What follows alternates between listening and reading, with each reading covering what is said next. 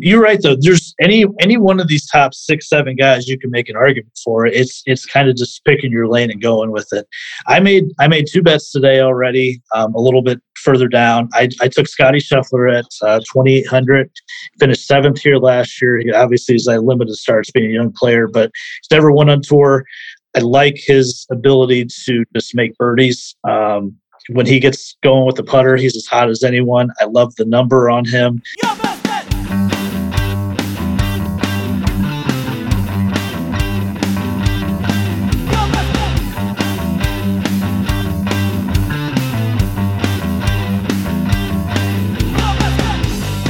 Welcome to Your Best Bet.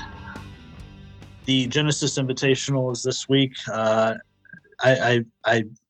don't put this lightly. It might be my favorite tournament of the year that's not a major championship. I love this golf tournament. We're going to preview that tonight. Going to review what we saw in Phoenix last week, which was truly a spectacular tournament, and it never, ever fails to deliver. So we hit it. We had a big winner. We had a runner-up. We had a big week as far as our picks go. We'll talk about that. Joining, once again, Johnny Strouser after a week off. Johnny, how we doing? Good. Got to watch a good Super Bowl and a good tournament. That it's always one of my favorites. But I swear to you that the Phoenix Open gets better year after year. It seems like, and this year was no different. Are we sure it was a good Super Bowl? I mean, that's probably another discussion, but it was close. I don't know if it was necessarily good. We can argue about that another time. But you were probably happy as the honorary Matt Stafford backer that he got a Super Bowl. Yeah, I was wearing my Detroit Rams. Shit, no, I wasn't doing that stuff. No, I was happy. I was happy for him. I don't feel any sort of vindication as a diehard Lions fan, but I'm happy for him that a guy who, put a lot to being successful in Detroit, that he ended up getting a Super Bowl. Unfortunately, it wasn't with Detroit, but happy for the guy. But other than that, the Lions still suck. So. Yeah, this was Super Bowl, not quite with Detroit for sure. Zach Fitzgerald, first golf show in a little while here. Savvy veteran in your own right, as we talked about last week. Welcome back. Hi, how are you? You and Eric Whittle. Yeah, I watched that comment. Yeah, I hope I don't tear a pec in my first hole that I play this coming year. I watched that back and it made me laugh. I hope that I'm not yet a savvy veteran, but still hope to be. Excited to do a golf podcast. The tournament last week is fun, and I think that tournament's great. It gives hopefully a different group of fans that maybe think that golf is kind of a rich man's uptight sport. That maybe it's a little different than what it used to be 50 years ago. I know that around here we have a lot of fun with all the people that we play with from most of the courses. And I think that it at least shines a brighter light and allows golf to hopefully be looked upon as more of a fun sport and not just, a staunchy, rich, uptight game. Yeah, and Tim and I talked about it last week. This tournament has taken a turn. I remember 10 years ago, I said it was more of just like a Super Bowl appetizer. The field wasn't great. It was really low scoring, and now it's become really one of the tournaments guys put on their schedules that they want to play, because the golf course, I think, is underrated. The finish is great. This year we saw it play super firm and fast. It was tough, but fair. And the field was amazing, and it's just always an electric finish. We'll talk about our picks in a second, but Johnny, this event is pretty elite now, right? Yeah, it absolutely is, and I think I think the crowds have always been big for as long as I can remember, and like hole 16. Before they had the stands and all that stuff and the crazy parties and everything, I think the pros being a little more uptight at the time, they didn't want any part of that. So they would just skip it. But this younger generation of golfers, I think they embrace it.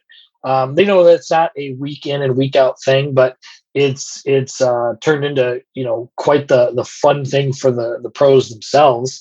And I mean, I can't imagine stepping in, walking underneath the stands, and then you've got 22,000. That's an NBA basketball arena of fans that are lining this golf hole here. But not only that, but generally you get that good weather in the valley there, and then the golf course, like you said, the golf course is a really good layout. It's a good solid test of golf. It's fair. It's always in phenomenal shape. And they, even though the winner was 16, 17 under par, it didn't feel that way though. It didn't feel like it was just this birdie fest where you got to shoot 24 under par to sniff the lead. Having it firm and fast, and in really, really good shape, I think really appeals to the players that they have to play golf. It's not just hitting every fairway and then firing at every pin.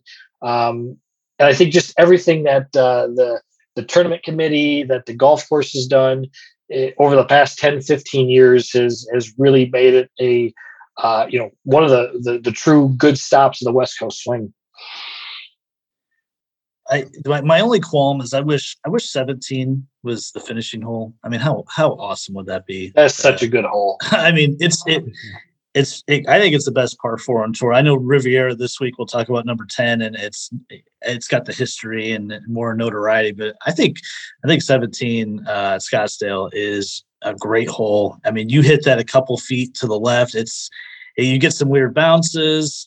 It's just a great strategy hole. I'd love to see that as 18, but everything you guys said is right on point. 16 is so much fun. The 2-hole-in-ones we saw was awesome. I loved it. Do we need fans throwing beer when Justin Thomas chips in on Sunday? Probably not. But you're gonna have that. Guys, people are gonna go over the edge with the whole thing.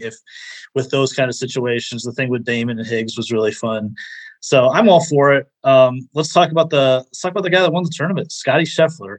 I picked him. I first name I mentioned on the podcast last week. I know. And then Tim was on board. Was Tim on board because it was me? I don't know. Or did he really like Scottie? Of course, Tim was at the tournament.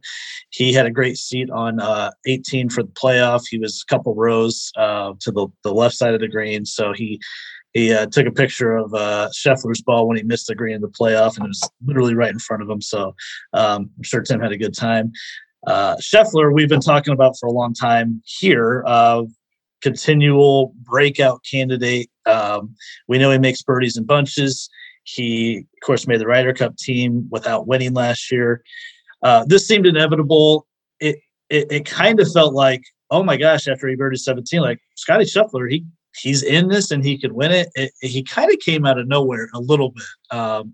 Zach, your thoughts on how he kind of snuck up there in the end with, I think, 5 birdies in the last 7 holes?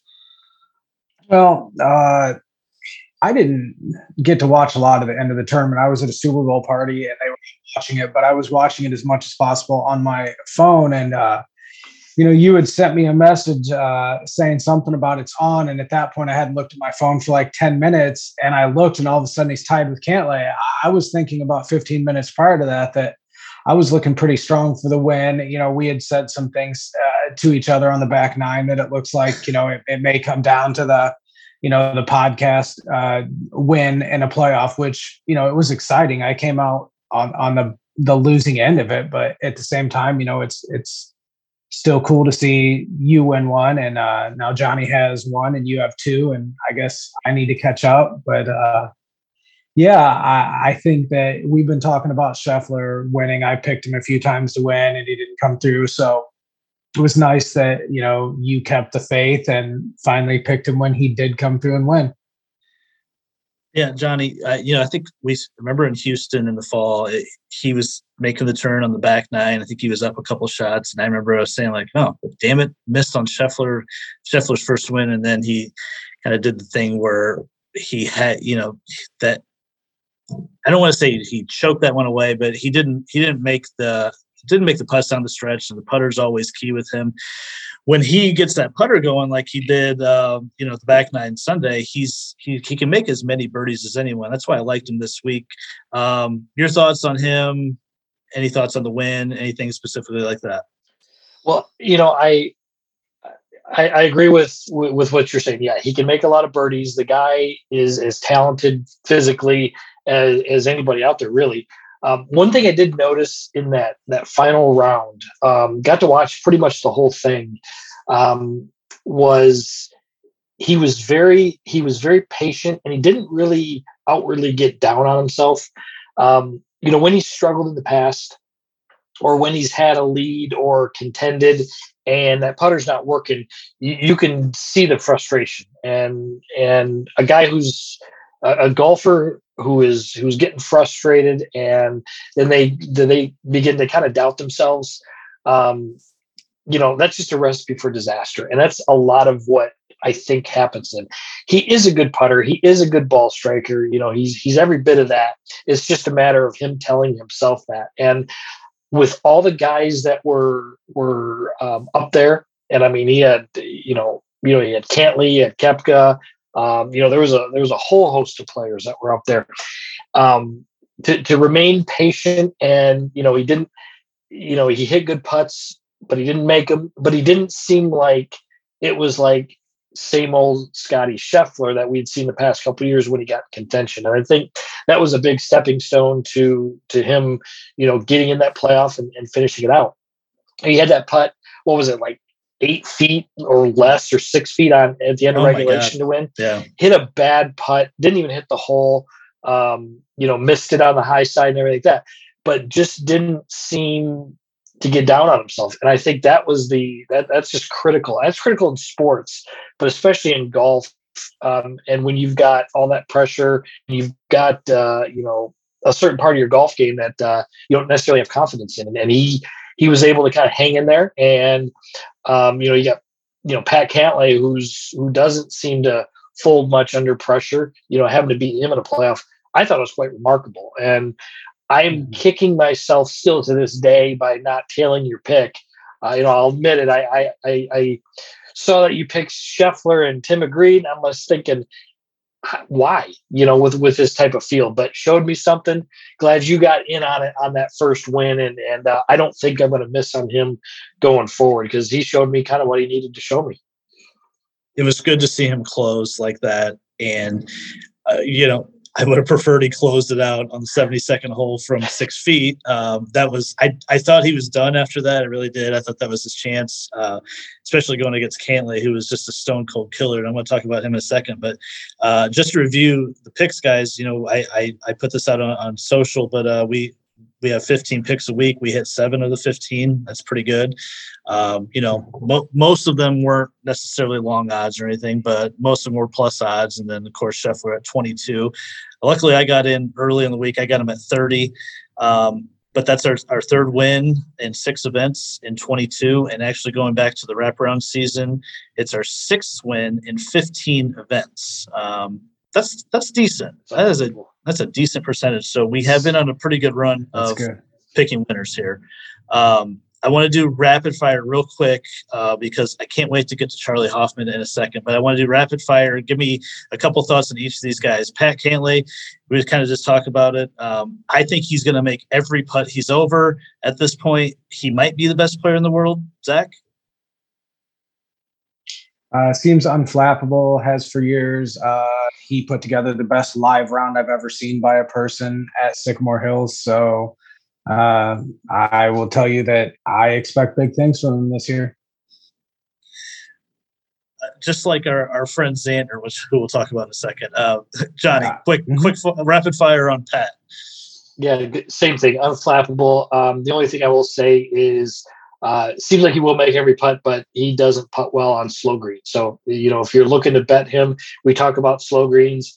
I think he's a guy that you got to pause with. But other than that, he's going to be a consistent player for much of the season. His finishes so far this season in 22, 4th, 9th, 4th, and 2nd. That's not a bad run. Sahith Theegala. That was fun. That guy earned a ton of fans. Zach, you probably don't know this, but Johnny and I both had him at first round leader. We go to sleep Thursday night, and he is leading the golf tournament, but he's got 2 holes to finish in his first rounds. and he's up by 1, and he has about 15-footer Johnny on the 8th hole. Yeah, about 50. Yeah. So we're like, okay, even if he misses that, 9 is gettable. He'll probably make par at worst, maybe give himself a look, to be outright. So he misses the putt on 8, goes to 9.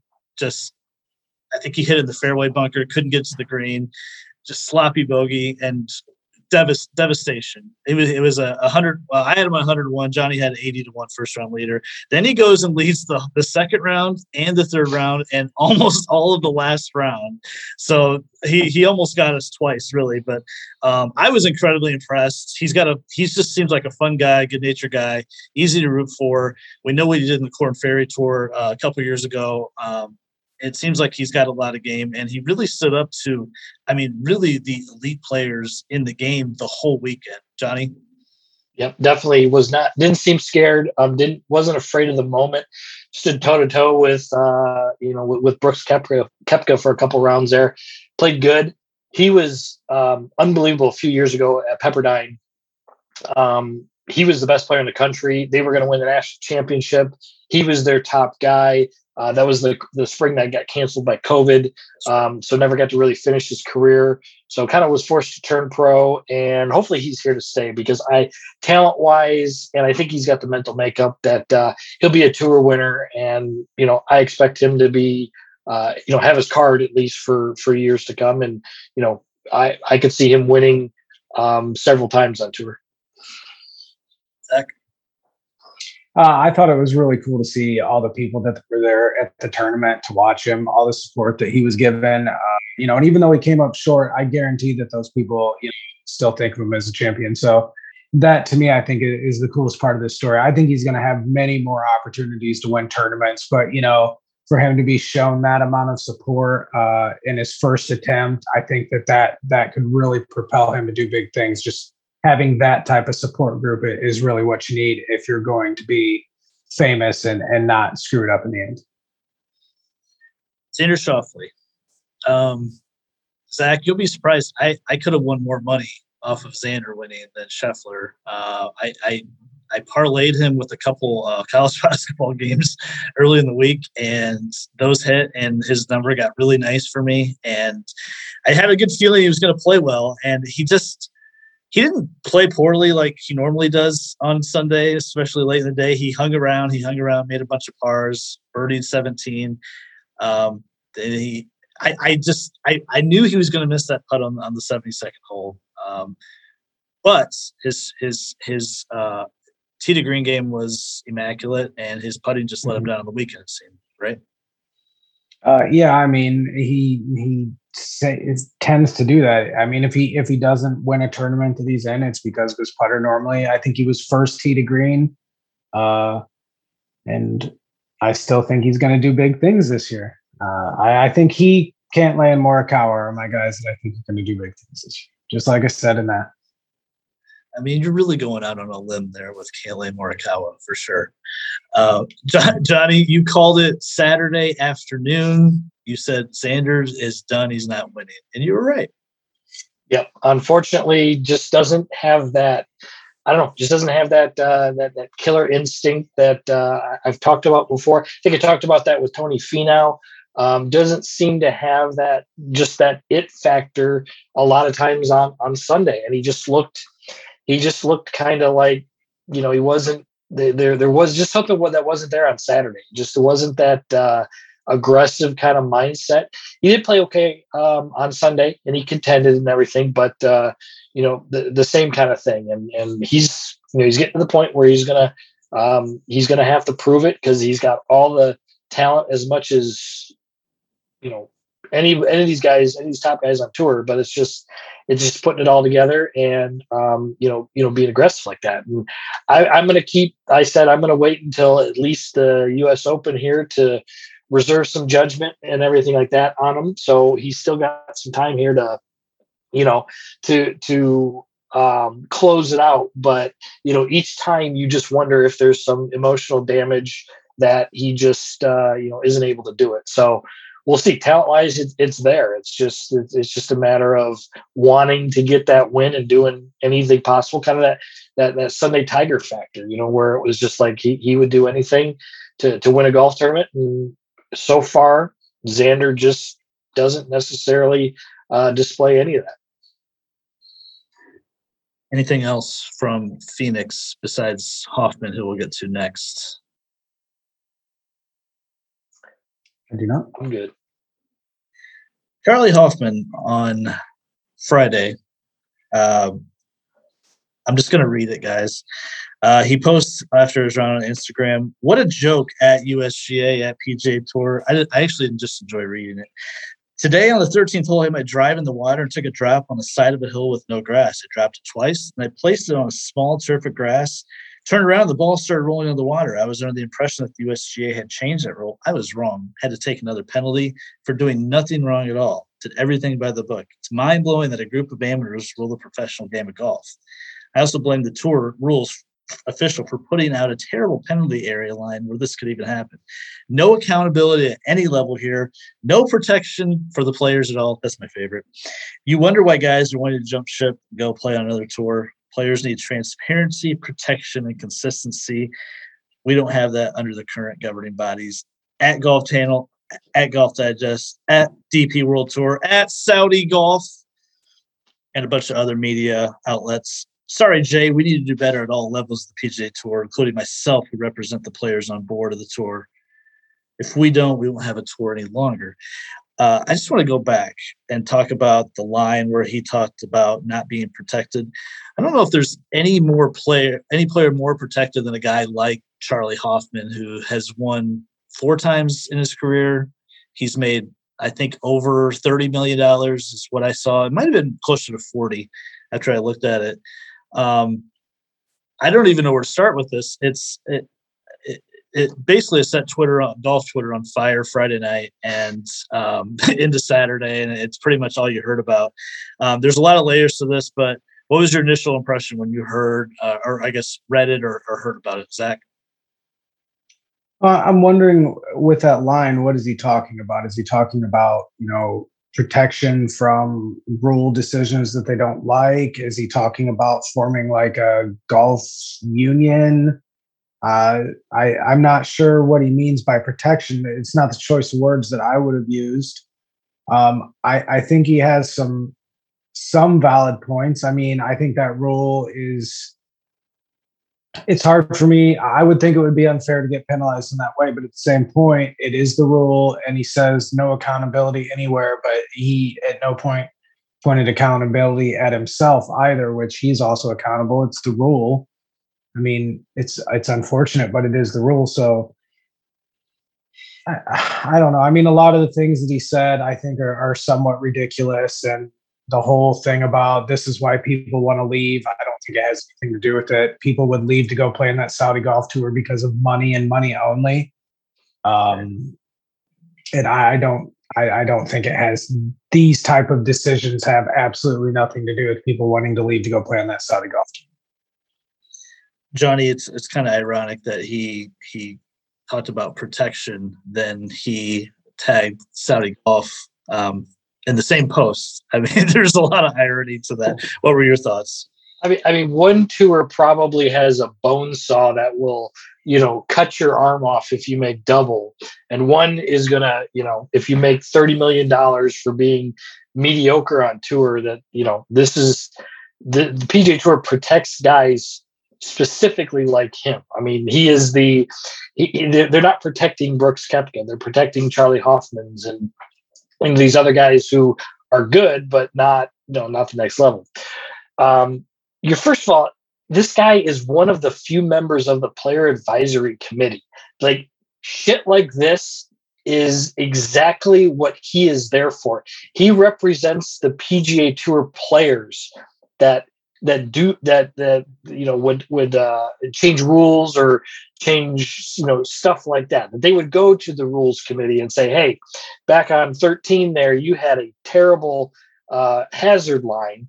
My ball rolled down after I placed it on a tuft of grass, not a tuft, but a tuft. And then so it's just like, and really, I mean, it was 90% bullshit of him just being just angry at the situation, and 10% of it was pretty accurate. I mean, there is, they're right. There's not much accountability what he thought, but there's none in that post from what he said. He was mostly just venting, and I think him trying to power play his opinion by tagging Saudi Golf was just, an indirect threat. Most of it was just garbage. I mean, it's just him just venting, but he has a significant part in helping change that. I mean, like I said, he's one of the few guys that they meet with the upper management of the PGA Tour, and they go over stuff like that, whether they go over it monthly, bi-yearly, yearly, I don't know. But it's just like, it's a dude who is protected and everything like that, going on this tirade here. And Golf Twitter had none of it. I mean, they just had a field day with him, and he felt bad, and he posted something the next day and has since deleted the original post and everything like that. So like I said, I think he was just angry. I wouldn't read anything into, these players want to go play in the Saudi Golf Tour. They're going to do that if they want money, and that's it. They're not going to do that because they don't feel like the PGA Tour protects them. I mean, nowhere else can you be kind of this, I don't want to say mediocre, because Charley Hoffman's a good player, but where you could be this level of as good at your job compared to others and make as much money as he's made in his career. So, I don't take much from it other than it's just some dumbass being an idiot, making some, emotional comments there. And, he backtracked pretty much, and I'm sure everything will be fine. But, in this day and age, you can't do that. Golf Twitter will burn you at the stake if you do stuff like this. There's no mercy. What it did do, though, is continue a lot of momentum of Saudi Golf SGL discussion. Tim and I talked about it last week with a lot of Mickelson's comments. Now this just continued that momentum rolling in that direction. Where is this headed? We saw in that Instagram post, Phil and Bryson responding like, absolutely, you're right. And I don't get it. I was reading today on Twitter, Daniel Rappaport, really good writer for Golf Digest. Kramer Hickok, PGA Tour player, says a lot of guys that are on tour are planning on jumping to the Saudi League. He said like 15 to 20 have already signed on, talking about 12 to 14 events, a lot of them in the U.S., 40 player fields. And then, then in the same breath, Rappaport also reported that he talked to a top 10 player that said the Saudi League is not close, and they would have to fill the field with Greg Norman because they don't have enough players. So I don't know where the truth is. Maybe it's somewhere in the middle. We saw the discussion with, last week about Bryson being offered over $100 million to be the face of Saudi golf, which is pretty hilarious to me. So I don't know where this lies. I don't know where it ends, but it seems like there's a lot of top guys rumored to be in discussion. Bryson, Phil. I know DJ hasn't necessarily came out and said no. Guys like Westwood have made comments that make it sound like, I'm 48 years old. Why wouldn't I take a guaranteed $50 million at this point? I don't know, Zach, any thoughts on any of the Saudi golf piece with everything that happened with Hoffman? But I guess after that, what's your thoughts on the potential Saudi golf league? I mean, I would prefer that everybody stays under the same umbrella. But at the same time, I mean, they're independent contractors. So if they want to go and play in the Saudi golf league, who am I to tell them not to take that money? I would never want to tell anybody what to do with their money. So I don't know if they've worked out TV rights. Obviously you're going to have a lot of people that are unhappy about just the fact that it is a Saudi group that is doing this and human rights violations and things like that. But I mean, to get 40 players that I believe the PGA Tour has said that if you do this, you cannot play in the majors. Am I correct on that? they can't play in the PGA Tour events. It's up to the majors because they're not run by the PGA Tour, but they will no longer be welcome to ever play on the PGA Tour again, in theory. Yeah, I just don't think I think you got guys that are chasing legacies here, and I don't think they're going to give up.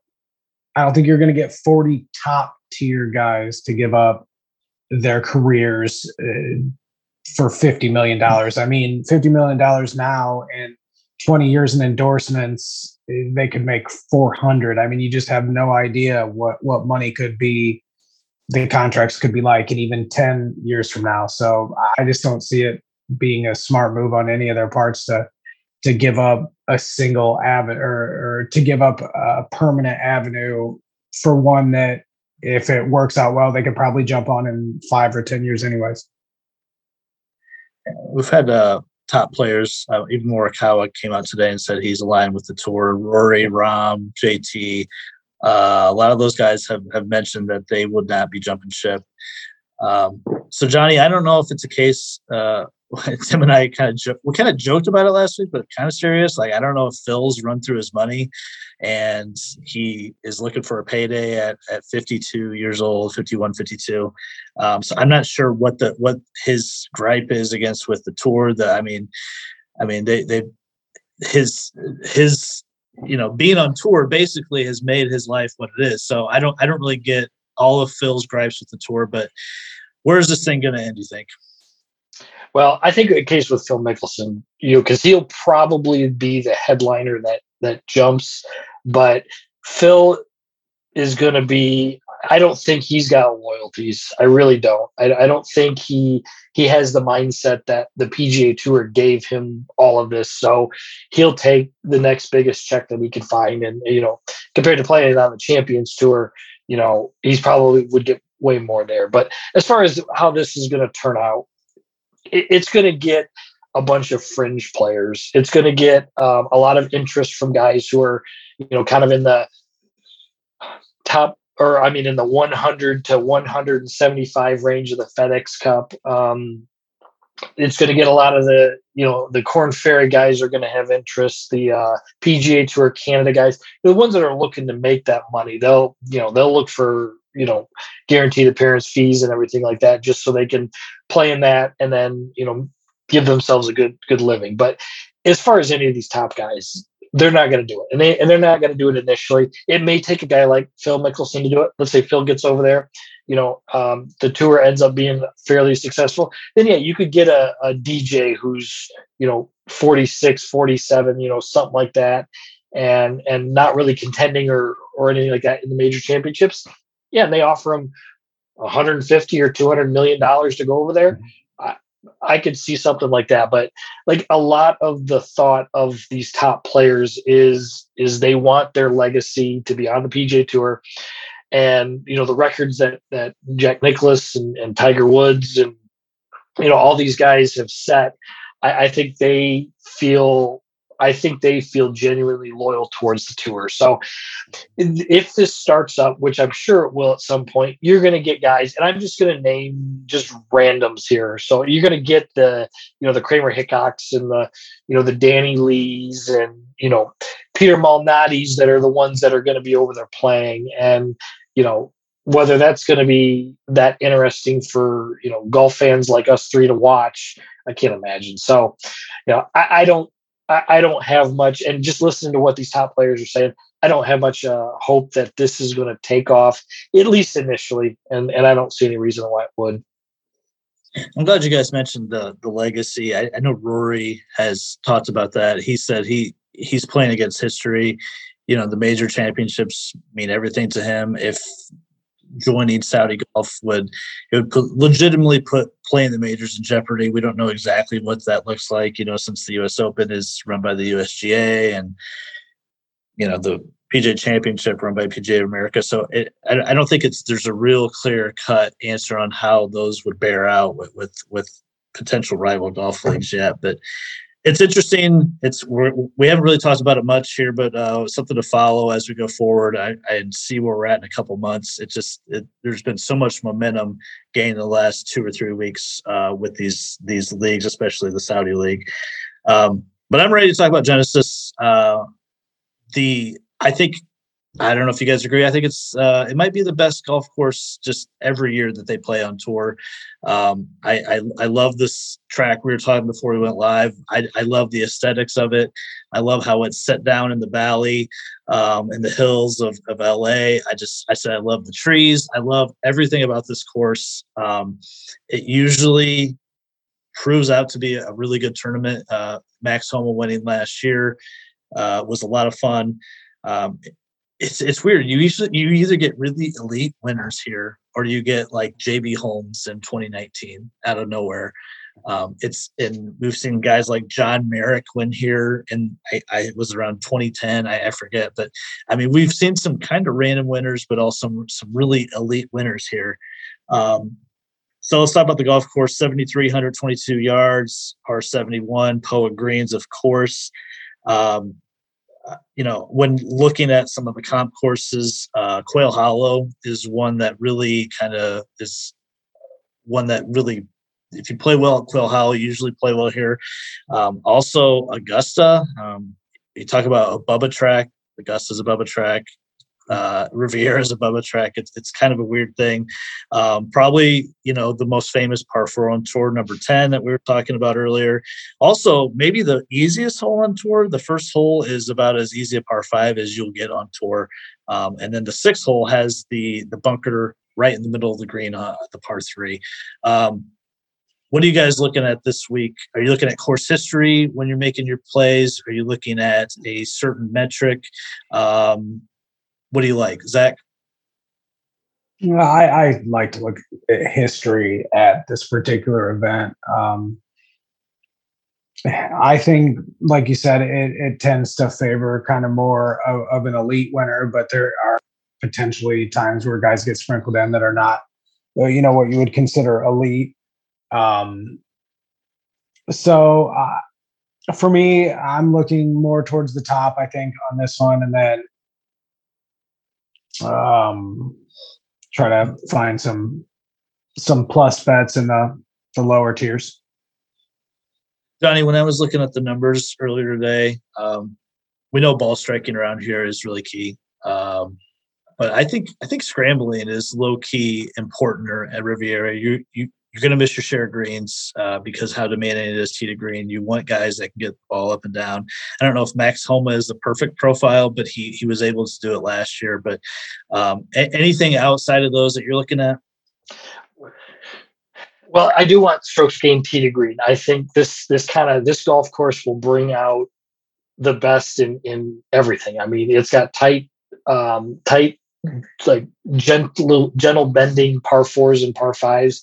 So you got to be able to position yourself off the tee. The greens are real challenging because they're pretty bumpy as far as little mounds and tiers and whatnot. Homa won last year because he hit the ball unbelievable. It hit every fairway and every green. It seemed like didn't really have to use the scrambling. I don't think too much. But yes, generally you're going to miss these greens, or you're going to miss these fairways barely, and these big giant trees are going to be in the way, and you're going to have to work the ball. It's just a great track. I mean, there's a reason why this field is always really good. There's a reason why that Tiger Woods has put his name on the event. It's one of the best golf courses in the world, and it's a course that these guys like to play. So I'm going to really look at, like I said, the strokes gained tee to green, because it's going to take good driving, it's going to take good iron play. But I do like that. I never really thought about the scrambling part. That is something I think that you could definitely go with an outlier that maybe isn't quite as good on the tee to green, but does hit it or is able to get the ball up and down. The entire top 10 of the world is here this week. That's how good the field is. It's so good. It's going to be awesome. It's going to be awesome. So Rahm is leading the charge as favorite again, plus 800. Last week he didn't hit the ball bad. I think he was in top top 5 and ball striking for the week. He just did not get anything going with the putter. So he's at plus 800. Cantlay, who we talked about earlier, is on a run. And Zach, I'm glad you mentioned history. Usually if you play well here, you play well here almost every year. Cantlay with 4 finishes in a row inside the top 20. JT at plus 1,400. He, of course, choked it away the year JB Holmes won. DJ is at plus 1,600. It's only his second start on tour. We saw him a couple weeks ago at Farmers. So a guy with course history, 5 straight finishes inside the top 20, including the win here in 2017. Hideki and Morikawa at plus 1,800. Rory, Cam Smith, and Scheffler at 22. Also Xander at 22. I mean, it's just a who's who. And Hovland at 25. Zalatoris has moved down to 28 to 1. I've made a couple bets so far. Zach, I know who I think you're going to be on. My first bet of the week was Colin Morikawa. I got him at 22 to 1. And I was so surprised that the second-ranked player in the world who has not played poorly recently, who had a win in November, had a top 5 at the Tournament of Champions, is this far down. What about you? I'm jealous to hear you got him at 2,200. I like a lot of the guys in this category. Aside from JT, which I'm normally a fan, just 2 consecutive miscuts, and I don't know. I'm just not feeling this week. I think for me, Rahm can't lay. The odds are just not good enough. Maybe can't lay for a top 10 at plus 110, but I just don't know. I like DJ a lot this week. I think 1,600 is a pretty fair number for him. Plus 350 for top 5, which I think that's a reasonable odds. I think Rory at 2,200 is an extremely good bet, and a bet that I've already made. And yeah, Rory's a guy that I really like this week. Xander, obviously, but I don't think I like him this week. He does have 4 top 25s in his 4 outings, but Rory, to me, I don't know. I just got this feeling about Rory this week. I think 2,200 is pretty great odds. I don't know that you ever see him at plus 2,200 odds. Rory McIlroy missed the cut last year, but before that, he had a 5th, a 4th, and a 20th the prior 3 years. The last time we saw him, I believe in Abu Dhabi, he was, he hit the ball in the water in the 72nd hole. He had a chance to win. So I think Rory is underpriced as well. I agree with you. I made a bet tonight. It's going to be contingent on a couple of college teams winning. I was trying to get that number to closer to plus 3,000. Maybe I'm getting greedy, but I love Rory under the radar because he has played this golf course well. He is in good form, and I think there is some motivation there as well. And he won in the fall, so I don't know. I really like Rory. You mentioned DJ. He had a awesome ball striking week 2 weeks ago at Farmers. He gained nearly 8 strokes tee to green, and he was just like total shit on the greens. And I think he lost nearly 3 shots that week on the greens. And actually, ball striking wise, it was his best ball striking week since 2020, the week before he won the Masters. So I don't know if that's something to look at. I thought that's kind of interesting. Johnny, what are you thinking at the top here? Well, I liked a lot of the guys that you mentioned. I've already bet Rory. I've already bet Colin Morikawa. Was really seriously looking at DJ, and I think you guys have both kind of talked me into him. I mean, he hasn't played great this last year, but I think he's just a little bit off, and I think he's about ready to turn the corner with the success of the golf course. I expect some good things. I don't like the number, but I'm gonna bring him up. Is Pat Cantlay, UCLA grad. He had a tee time at this golf course every week of the year while he was in college, so has played the golf course a ton. To no surprise, he's finished well in the event, so sees it very, very well. And as well as he's been playing, with losing the playoff last week and having the success in the early season, this is kind of his hometown event here on his golf course. So I might shop around. I think we could probably get him a little bit better than 10-1, but I would totally hate doing that number. And another guy I want to talk about is Will Zalatoris. Great ball striker. Hopefully getting a little bit more confident with the putter. Putted okay at Torrey, played pretty well. 28-1. You could probably get him somewhere at 30-1 in some books. I think I expect a good week from him. I did bet Zalatoris already at 35-1 on 35. Monday. Yes. Yeah, I mean, a ball striker, obviously. He did have the COVID issue that pulled him out of Pebble. We'll see if he's fully recovered. Even a guy like Victor Hovland is slipped down to 25-1, and we know how well he's been playing the last few months. I guess the two negatives on Vic is that he really hasn't won an event in the mainland U.S. Yet, and his short game, I still don't know if you can trust it at a course like this, where I really think there's going to be some demands on him getting the ball up and down. Zach, I'm surprised you didn't talk about Xander. He like I said, they're starting to appropriately price Xander now, 22-1. Yeah, I mean, he's got a good price, and I could end up putting money on him. But I have a feeling about a couple different guys this week, and there's a couple guys above him that I just feel have a little better pedigree at this course. When we're talking about DJ, I was just looking at the paper. He has 10 top 10s in the 14 attempts. So, I mean, I think his top 10 number is 180. So that's pretty good. Yeah, love that one. I think he top 20, you could even get minus 125, which kind of feels a little crazy. Going 30-1 and above, Brooks is coming off a pretty good week.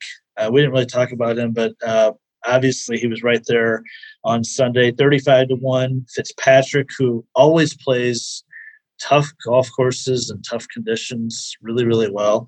He's at 35. Sunjay, Jordan, Taylor Gooch, Russ Henley, Sam Burns at 40. Adam Scott, we talked about Bubba being a horse for the course. He's at 45. And Finau, last year's winner, Homa at 50, and Leishman at 50. Tony Finau at 50. He's not been playing well at all. But that's kind of interesting, is it not, Johnny? Yes. Yeah. He's, we talk about on this podcast quite a bit that once these certain guys reach a number that you almost are kind of forced to bet them. When a top guy hits, 25, that's normally half that, or, something like that, you got to bet him. I think he's worth a little bit. Now, he's not playing that well, but he played great last year. What did he shoot? Like, he was low 60s that last round, wasn't he? I think 64, right? Yeah, he came from well back to get into that playoff there. So I think there's some course history. He's probably should be more at like 40-1, 38-1, something like that. So I think there is some value there at 50. I'm going to bet him probably not much, and I'll just have to kind of watch him how he does the week. Hopefully he makes the cut and he's somewhat in contention there. But that's a pretty good number there. Normally Max Homa, when he's at 50-1 or worse, he's kind of an auto bet. It's going to be really hard for a guy to defend, though. I think this is one of the weeks that I really have to kind of, not really go after there. The one guy of this group that I kind of like is Taylor Gooch at 40-1. Been playing pretty good lately, and I think he's a good ball striker overall, and pretty good putter. I think the number might be a little aggressive there, but I still think he's got some good value there, and I think he's going to play pretty well. I was like, Max, real quick. This is a odd pricing to me. So last week in a much weaker field, I mean a good field, but not as strong as this. He's 75-1 last week. I know he won at this golf course, but to be 50-1 this week, and where all the top players are playing, That's almost too high for me for Max. I did bet him first round leader. I can see him getting off to a quick start. I kind of like him for that. I don't know if I like Max at 50-1 in this field though. Zach, this range, any takers on like Adam Scott, Bubba, 45-1? I mean, I think Bubba at 45-1 is great. I have circled Bubba's top 10 at plus 350, which I think is a great number. I think I might bet pretty aggressively at that. The guy I like at this, I like Fitzpatrick, if I'm being honest. I think, we could roll on that first time winner thing here and Fitzpatrick could get his big win. And then, he's a guy that when I watch him, I mean, he doesn't do anything extremely flashy, but he's just kind of always there. And, a win here could propel him to bigger things this year. So he's a guy that's always kind of talked about could be breakout, could be the best guy that hasn't had a PGA Tour win yet on tour. So it could be his week, and I think it's a good number. Yeah, and he always plays so well at Bay Hill. Always a guy to look out for there in a couple of weeks. For some reason, when things get really tough, scoring gets tough, he always rises to the top. We'll see if that happens this week. I don't know if I'm taking anyone in this range, to be honest with you. I might take a chance on Tony because I do think it's a great course fit for him. Adam Scott's somewhat interesting, but then I have to visualize. Oh wait, Adam Scott has to putt, and I still can't go there. But he's had a really good history. Well here. He plays so well here. And he's played decent in a couple of the DP World Tour events. I'm still having trouble saying that at this point. So I might go Adam Scott. Might go Tony in there, but that would probably be it for me. 60-1 and higher, Joaquin Niemann. I haven't heard much from him so far this season. Sergio, who's had a pretty decent history here as well, at 60. Seamus Power at 60. Casey at 60. That's kind of low for him. Kokrak back down to 70, where we've kind of accustomed to seeing him before all these wins. Thomas Peters at 70. Kevin Na at 75. I'm going to give you guys a stat. Johnny, you talked about ball striking. They're just total tee to green. In the last 50 rounds in this field, Thomas Peters is leading that category, and it's not close. He's gaining 3.8 strokes tee to green per round, and the second best is John Rahm at 2.1. Peters is doing it mostly by approach, gaining almost 3.5 strokes per round on approach. I know the fields are weaker where he's been playing, but I think we're seeing Thomas Peters with a little bit of resurgence. He finished runner-up here in 2017 to DJ. I think I'm going to talk myself into Thomas Peters. I think you can. And didn't he win a few weeks ago on the DP Tour? So, he's got some good play and some win equity to back it up.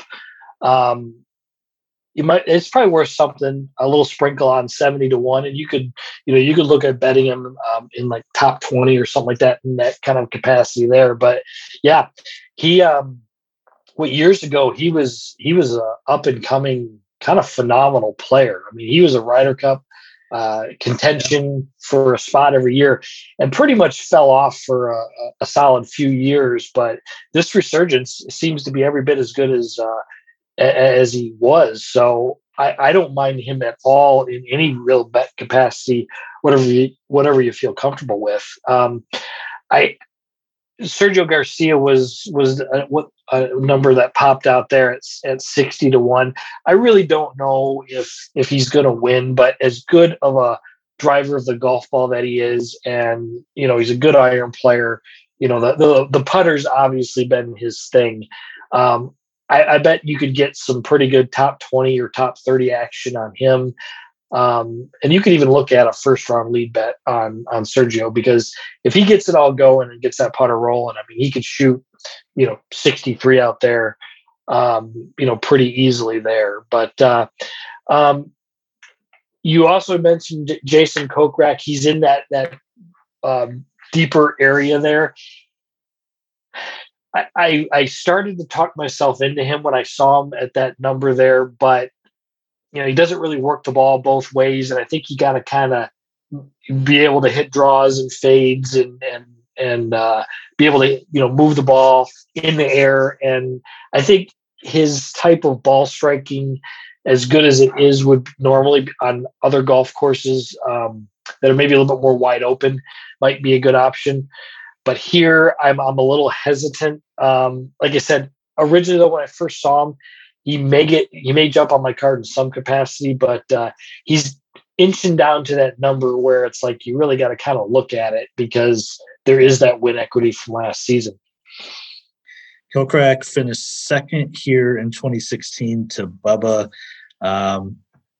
So he has flashed here in the past. Zach, I know we talked about up to about 75 to 1. Is there anyone there or up to like 100 to 1 that you think could make a run at this? I like Sergio as well. And Johnny was saying top 20. I think at plus 190, I like that number for Sergio. Like you said, hitting the ball well, driving the ball well. Up to that number, I like Corey Connors as a ball striker. I mean, you can get him top 10 at 700. I actually don't have his top 20 number written down here. I'm not sure why, but I'm sure that's a number that I would be happy going for. I have him written down here. So yeah, I think Corey Connors is a guy who, if he drives the ball well enough, his ball striking could get him to a point where I don't know if I think he's going to win. I don't think anybody at this range is necessarily going to win, but you could get good odds on a top 10, top 20, top 40. I'll probably sound like a broken record, but I said it in our lead up to the Torrey Pines event that Torrey Pines was basically built in a lab for Luke List, and I don't know if this course is that far off of that as well. And he's back down to 80 to 1 this week. I don't think he's going to win 2 times in 3 starts, but I'm going to take a chance on it. I'll probably be more likely to hit the plus 600 on him quite a bit. Johnny, Patrick Reed at 90 to 1. I've never seen him down here. I've seen him about as low as 50 to 1, 60 to 1. Is 90 to 1 warranted? And do you even think about it with him this week? I did bet him. I didn't before I really even looked at the odds. I think you sent me a text message that he was 90 to 1. It's like this guy was routinely just a few years ago was probably in that somewhere between 20 and 30 to 1. Then he slipped back a little bit where he's been in the 40s, but 90 to 1. Again, like we were saying about some of these other guys that are on this list here, do I see him winning? Not really, but like last year when he won at Torrey, nobody really saw him winning either. So, I mean, you put a $2.50 bet on him and to win $200. I mean, I could find other terrible ways or worse ways to spend that much money on that. So yeah, he's on my card. He's not my best bet, but at that number, as good of a scrambler and as great as his short game and his putting are, he just needs a decent ball striking week with that type of short game, and we'll see. As far as any other names, kind of in that 130 to 1 and less, EVR, Eric Van Rooyen, he's been playing pretty well. Good ball striker. I think he could definitely make some noise. I'm not sure what he's got for course history. I actually did not review him beforehand, but I think there could be some value there in a top finish. Another name kind of blast from the past from a few years ago is Francesco Molinari. He's actually he lives in Los Angeles and he's a member there at Riviera. So he's got the course history. I think he's played pretty well there in the past. I think you could find some way where he makes the cut, and, maybe finishes top 40, and you could get some pretty good plus money on him. Again, I don't think he's going to win. He's not going to beat these guys at the top here, but it's a little bit of a home course advantage there. So those are the ones that kind of stuck out in that range for me.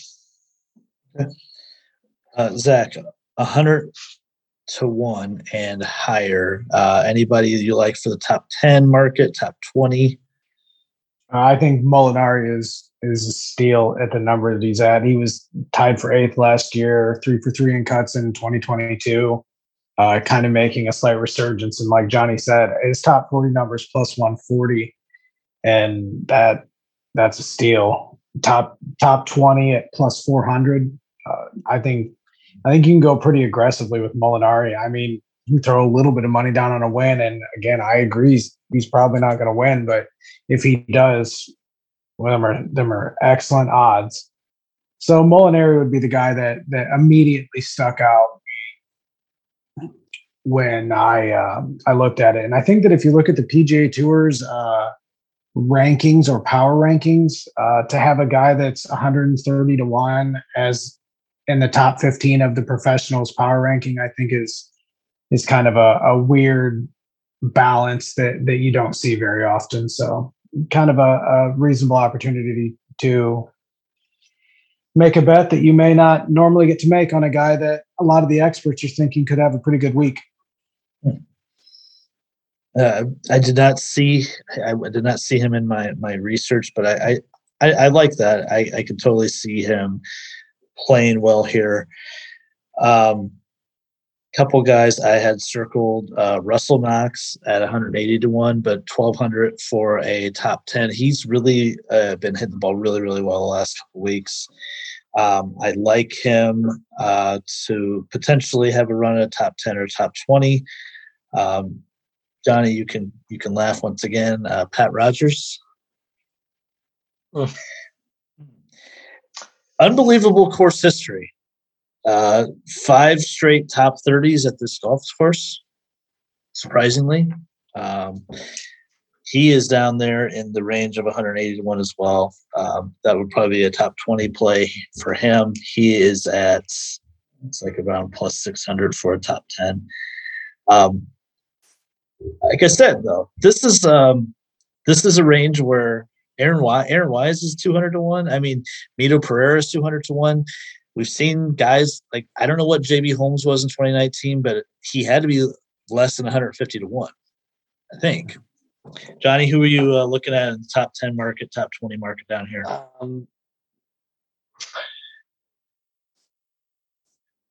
I mean, I was thinking my guy Mito. He's a great ball striker, has not been playing well, so I don't know if there's value there. What Cameron Champ jumped out at me. He's a guy who can kind of surprise. I don't know if this necessarily fits. I mean, he hits the ball a mile, obviously not necessarily in the fairway, but I'm not sure. Has he got any course history here? Again, I didn't look. I mean, I don't know. There's not a lot of names I really like down here. Like I feel like, but like you said, this is either going to be won by someone that's way down the list, or it's going to be someone at the very top. And I mean, there's a lot of this is just rolling the dice. It's guessing. It's just so much so. Cam Champ has never made the cut here. I wouldn't say it's a solid course history for sure. Fowler down here at 200 to 1. Doug Gim, Cam Davis. We saw Bo Hostler with the runner-up a couple weeks ago. Cameron Young, he can bomb it. Zach was on him for a while. I don't know. Anything else for the Genesis guys? I'm excited to watch some. No football this weekend, so no interruptions. Being able to watch hopefully the final round on Sunday, and I hope to see a good leaderboard. Okay. Great golf course. watch the golf course. They're going to talk about how the 10th hole is the greatest short par 4 in the world. It is not. It's a good one. It's not a great one. You watched the greatest short par 4 in the world probably last week. So don't believe anybody when they say that the 10th at the Riv is the best short par 4. It's a good one, but the green is so weird. You're going to make basically birdie or double. You want to make either eagle or triple on a short par 4, and that's what makes 17 at TPC Scottsdale so much better. But it is a great hole. It's not the greatest. Like they will fawn over it. CBS will the whole week, and just don't believe it. But no, the golf course is fantastic. It's just it's a great old style course. Watch it, enjoy it. The players all love it, and it's a real good event. And Tiger's going to be there, so they'll probably interview. That's right. That's right. Mm-hmm. Yeah, I mean it's a year later from that time when with his accident. Two things. Number one, I haven't talked about it the last couple weeks. CBS is killing it. I think coverage wise, they're doing a lot of great things. New producer. The Colt Knost Amanda Balionis scene on 16 was really fun on Saturday. I liked it. It was innovative. Their drone shots at Pebble were awesome. I think they've overtaken NBC, so we haven't really talked about that. But second, I'm going to give a bonus pick for the Champions Tour events, guys. My favorite name of the year, the Chubb Classic. Brian Gay at plus 2,500 is going to win the Chubb Classic this week. But I'm going to be betting Brian Gay because I think he is. I think he just turned 50. He's primed to go out there. You see these guys that are pretty good on the tour, the Furyks and so forth. They go out there and they win pretty early. So I like Brian Gay this week at the Chubb Classic. Locking it in. I will make that bet. All right, guys. Appreciate it. Thank you. We'll see you. Your best bet on YouTube. Check out the videos we've been putting up and our picks on Instagram, Facebook on Wednesday this week. And I'll be back with Colin and Cullen to talk about the NBA and what's going on there. So thanks for listening. Catch you next time.